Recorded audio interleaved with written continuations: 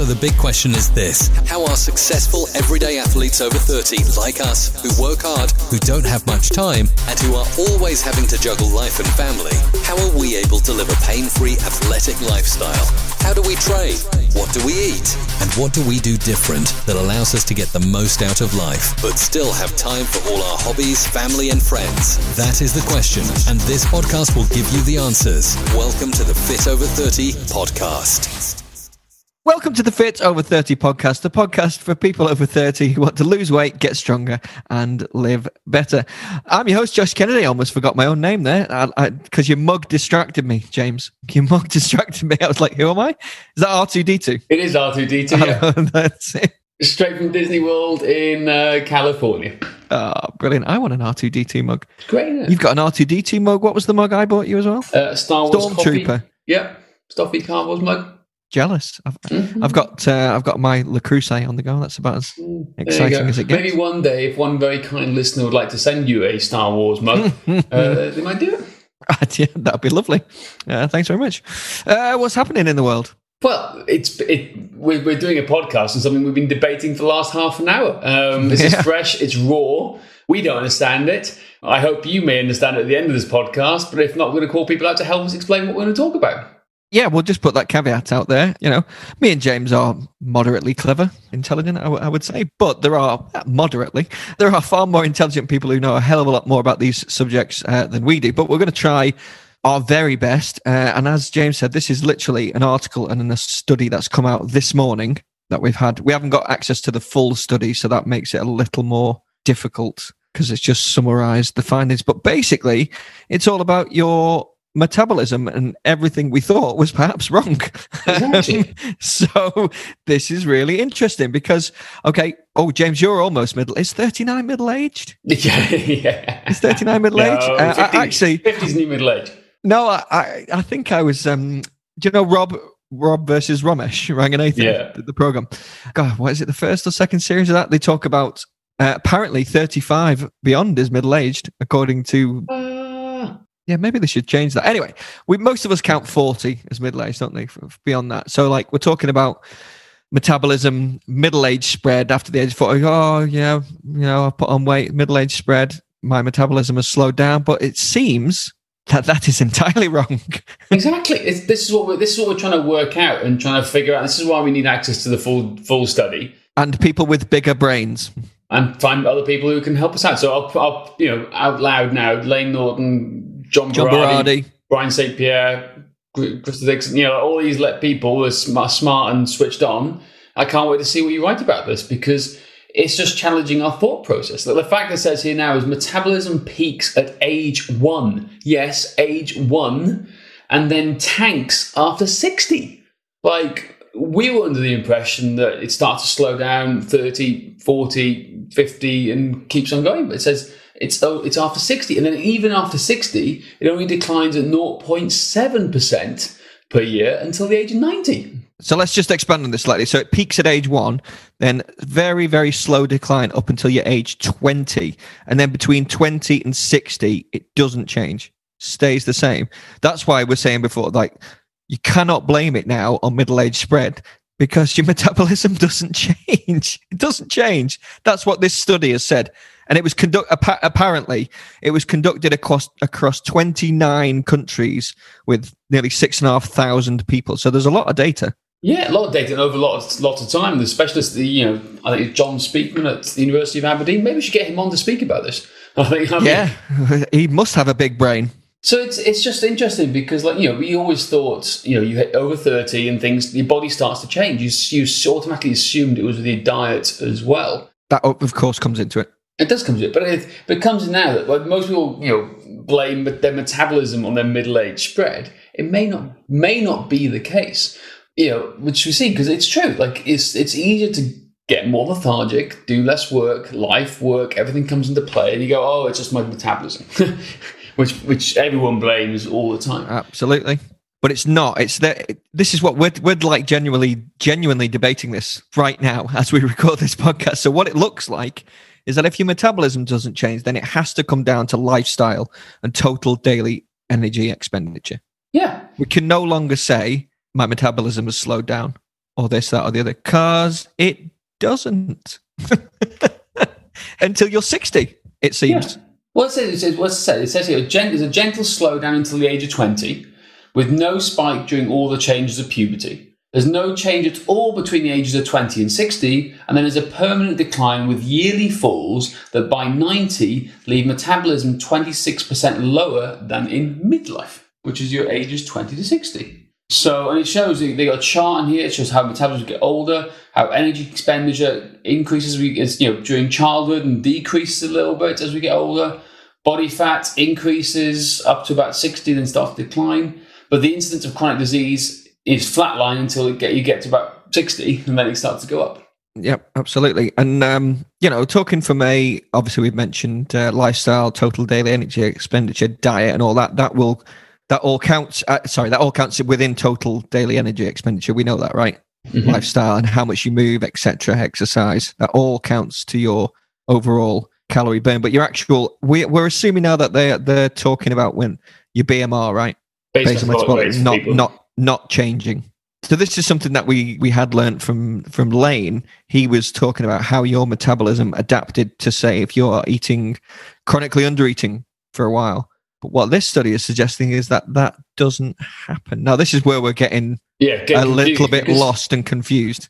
And this is the thing we see now, because let's talk about just practical experience. Yep. We've got one of our members at the moment, Pascal. We are reverse dieting him up at the moment because he's been eating too little for such a long time, and he's significantly losing weight as we follow a reverse diet. We've done episodes about reverse dieting in the past, so definitely check it out. But our understanding of this now is that the way they eat, their metabolism adapts accordingly. That's how I've always understood it. That's how we've always thought about it. Yeah. Yeah. Whether it's right or wrong now is I don't know. This is opening up for debate, and we're trying to learn more. This is what we're talking about live on the podcast with you. This is the inner workings of Strength Matters for you. There we go. So what we found though is to talk about the article on precision, which is about John Barney's philosophy about the G-flux, whereas a lot of people do a lot of activity, but they're under eating, but they start to consume more, the activity starts to increase, and there's a whole load of lists of change. Where's the article here? It's just there. So yeah. There you go. So eating, we're talking about, like, this is what we're doing, Pascal, eating more and yet losing weight. So if your BMR doesn't change, which we thought it did adapt, but it doesn't adapt, then it's got to come down to other things. So from what I can vaguely understand in my tiny pea brain, is that perhaps the body then prioritizes the way it uses calories better. And John talks about, improving lean body mass. It does say number 2 is increased metabolic rate. Well, that appears not to be true. Maybe. Exactly. We don't know. Better recovery, improved health. Go on, James, you carry on. Training, stress, increased sympathetic nervous system activity, improved nutrient partitioning. In other words, what your body does with what you eat. That's a key exactly thing. That is what I think is massively key. Yeah. Massively key. Things. Improved micronutrient delivery. In other words, vitamins, minerals, and phytonutrients getting to where they need to go to. Again, it's all in the better digestion system.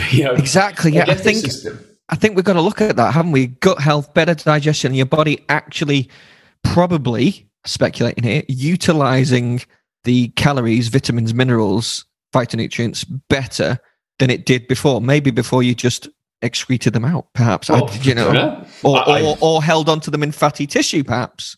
No, exactly. Do you know what I mean? We spoke about the importance of quality food and the importance of quality meats and produce a couple of episodes ago. But this is just kind of carrying on with the fact that metabolism is it's more complex than what we think it is. And we still don't know anything about it. If we did, obesity will be solved. Yeah, exactly. And the last one, increased tissue remodeling and turnover. So like cell regeneration, perhaps that improves. So it's everything internal in your body, all the processes. But your actual BMR doesn't change, which is fascinating. Yeah. Actually fascinating.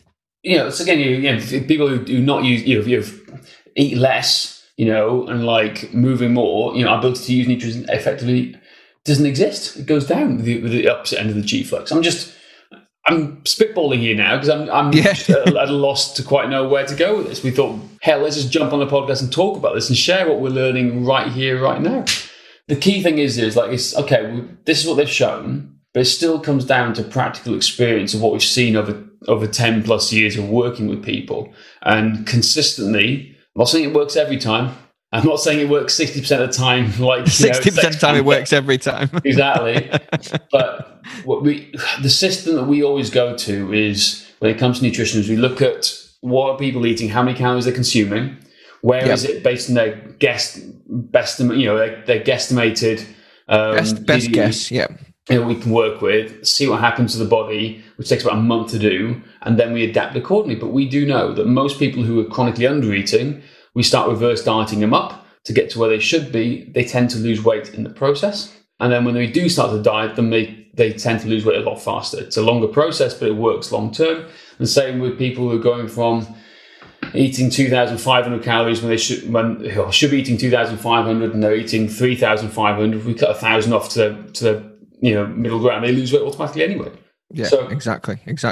And the reason, we've probably spoken about this before, but let's quickly clarify, because some people actually argue that there's no such thing as reverse dieting and under-eating. Anyway, that's a whole new podcast.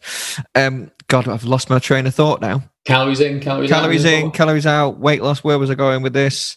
No idea. Come back to me in a moment. I don't know where I was going. Brilliant. Well, no, but there are a lot of people who argue that the calories in, calories out hypothesis is wrong, but it's been proven time and time again.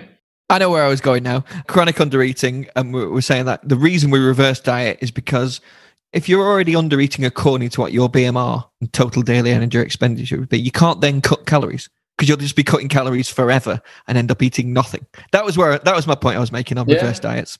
You got there eventually. I like the way you put your hand up. See, I told you. You put your hand up like this as if you're at school, like an old school kid. Well, you've got me on camera, so as not to talk over you, I thought I'd put my hand up. I told you I had a tiny pea brain. I got there in the end. But no, here's the thing. As we talk about this and debate this, I think this is interesting. I think it's something we need to keep an eye on and wait for the experts to dive into this and share their opinions, who have far more experiences and a lot more names after and letters after their names than I do when it comes to this sort of thing.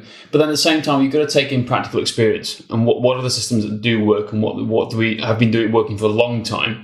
And as it comes with all new research, all new data, you need to take it in, you need to read it, absorb it, apply it if necessary. But sometimes, just sometimes, maybe we don't apply it at the same time if it's going to affect what we're doing and we know systems work. So I don't know whether it's right, wrong, what's going to happen with this. It's interesting. We'll find out, won't we? Exactly. We'll keep you posted. Coming days and weeks, I guess. People will look at this study, won't they? And talk about it. I know, I like it. I'm fascinated. Exactly. Fascinated by it. And I hope you guys out there are too. Exactly. Speaking of crazy metabolisms, I'd love to know why, I'll tell it live on the air now. Like, I've been a bit ill this last week or so, that my weight has fluctuated up to 3 kilos more, which is about 7-8 pounds in a week. Can someone explain that to me? Less activity, total daily energy expenditure, bloating, water retention. There you go. It's crazy. But your metabolic rate stayed the same. Explain that one to me. God, some people. Oh, there we go. I think that's about it for this morning, isn't it? We'll wait cool. And maybe we'll do another podcast on this one. Clever people. Maybe we should get John Berardi on. Maybe we'll get John speaking himself. Let's get him on here to talk about it. Yeah, absolutely. That's a good way to talk. Get it on us to discuss it. We haven't had spoken to John for a while. That'd be good. Yeah, I know. Anyway, in the meantime, because we're probably closing to coming to an end right now, because I've got nothing else to say on this matter today. You got anything else? No, I've just exhausted about every little ounce of my brain power on this completely. I'm going for a nap after this, actually. Thanks very much, mate. Anything to add? Exactly. For those guys who are interested, we've just released our brand new training course, masterclass, on the website. Go to strengthmatters.com, search for free video series. You'll find it on there. I'm really excited for people to have that so they can see our system. So there you go. Download that and have a look at that. There we go. Yeah, we share our whole system. And there's also a few PDFs you can download, some examples of our magazines, and all sorts of great stuff on there. Thanks for that, guys. Thank you guys for listening. Until next time. Bye. Want more fitness secrets? Want to see the very best that Strength Matters has to offer? If so, then go start your free 7-day coaching experience at strengthmatters.com today. Our expert coaches will take you through the assessment process and help you put a workable plan into action. Together, we will finally uncover what's holding you back and put you on the path to success. Start your free 7-day coaching experience today. Visit www.strengthmatters.com to get started.